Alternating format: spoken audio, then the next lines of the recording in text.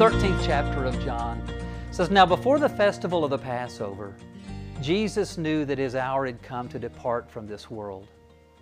Having loved His own who were in the world, He loved them to the end.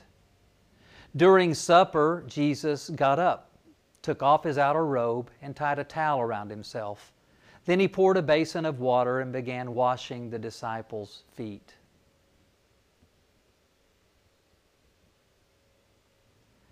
After He'd washed their feet, He said to them, "Do you know what I just did? You call me teacher and Lord. So if I, your Lord and teacher, have washed your feet, you also ought to wash one another's feet. I give you a new commandment, that you love one another, just as I've loved you. You also should love one another. By this everyone will know that you are my disciples, if you have love for one another." The book of John spends a lot of time focused on the last few hours of Jesus' life. Of its 21 chapters, the first 12 cover a span of about 3.5 years, which was during the time of Jesus' public ministry. The next 5.5 chapters focus solely on the last night of Jesus' life before He'd be crucified. Then the last 3.5 chapters are about His betrayal, His trial, His crucifixion, His resurrection, and the time after His followers. And on a little bit of a side note here, I think it's really interesting that the Gospel of John, if you're reading it and you're reading along, the Gospel of John, it just stops. You're just cruising right along there in the 21st chapter, and it's telling all kinds of really interesting stories, and it almost seems like it's getting into a little bit of good juicy gossip there, toward the end about interactions between Jesus and the disciples and some of the other folks, and then it just quits. I mean, as a matter of fact, the last thing that you read in the Gospel of John is this. It says, there's just too much to say about Jesus. He did so much that it's impossible to write it all down. So they didn't. They just quit writing it all down. Tonight, though, we find ourselves with Jesus and a group of His followers in a room getting ready to celebrate the festival of the Passover. In the middle of their meal, and it's probably important to remember that Jewish celebrations, especially Jewish meals, and especially the Passover meal, lasted for hours. These weren't just sit down, eat, have a little conversation, and scoot out. Everyone lingered at the table. When you sat down at a festival meal, you know that you were making a big time commitment. But this night, in the middle of the meal, Jesus gets up from the table. The Scripture says that He takes off His outer robe and ties a towel around Himself.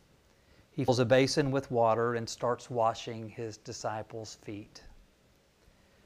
Proud Peter is uncomfortable, and he asks Jesus to stop washing his feet and to just stop fussing, play along, because I'm trying to do an object lesson here.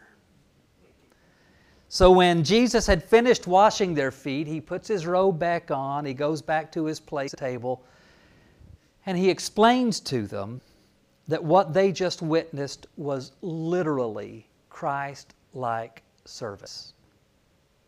What they just witnessed was humility. What they just witnessed was love. And He drives the point even further by then explaining that one of the people whose feet He had just washed was about to betray Him to the authorities. I hope you got that.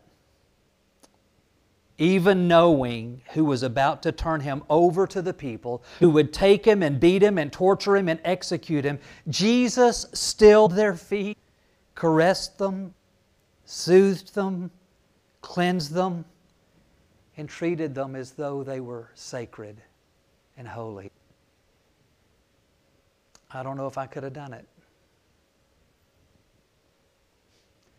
Like some of you watched the news out of Nashville, and I felt myself getting angrier and angrier by the minute. I was watching the coverage of the shenanigans going on in the Tennessee legislature, and then I'd watch it, and then I'd get all worked up, and then I'd turn off and try to focus on preparing myself and my spirit for this Holy Weekend and tonight's service. And then I'd turn it back on.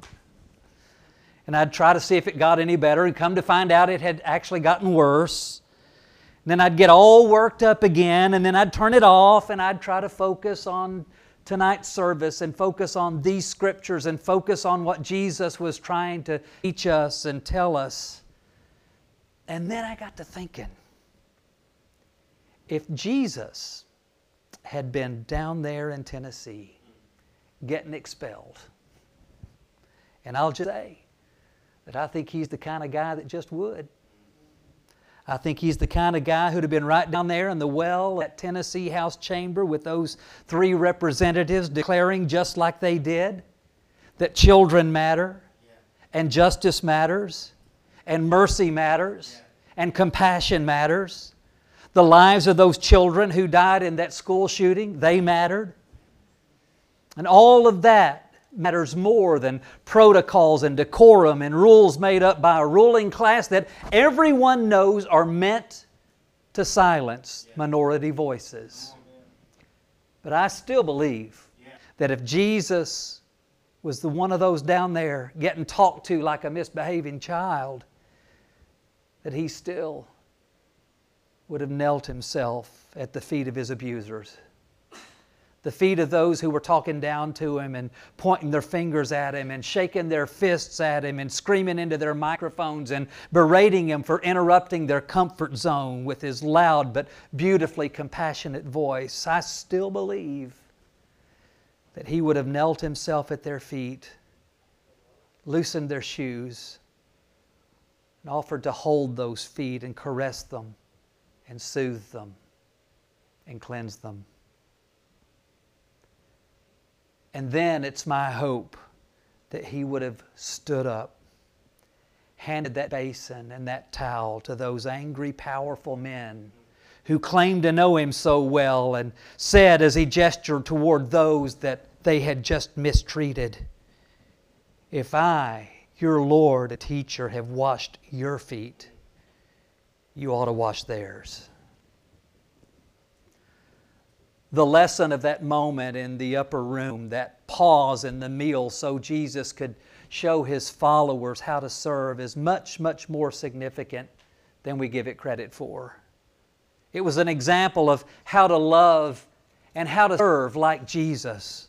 It was a way to identify those who followed the way of Jesus, because it was an act of service, an act of humility. It was truly an act of love. And those are the markers for those of us who've chosen to follow his way. He said so himself.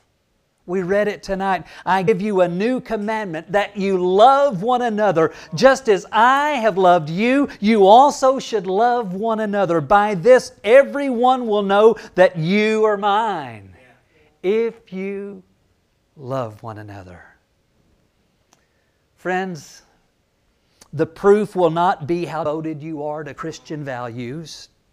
It won't be how committed you are to your religion or even your church, waving your Bible and shouting, or even passive-aggressively whispering saints and sinners. Is enmity, not love. Love is not shutting people out and closing the doors on them, intentionally not inviting them to your table. You want to know what love is? It's extending the invitation to people you're not sure about. It's setting and saving a place right next to you at the table, knowing that you just might end up sitting next to someone you know nothing about and have nothing more in common than shared humanity. It's pausing and kneeling and loosening their shoes and holding their feet and caressing them and soothing them and making them valued. They they may know nothing else about you, but they'll know something about your heart, and that's how they'll know.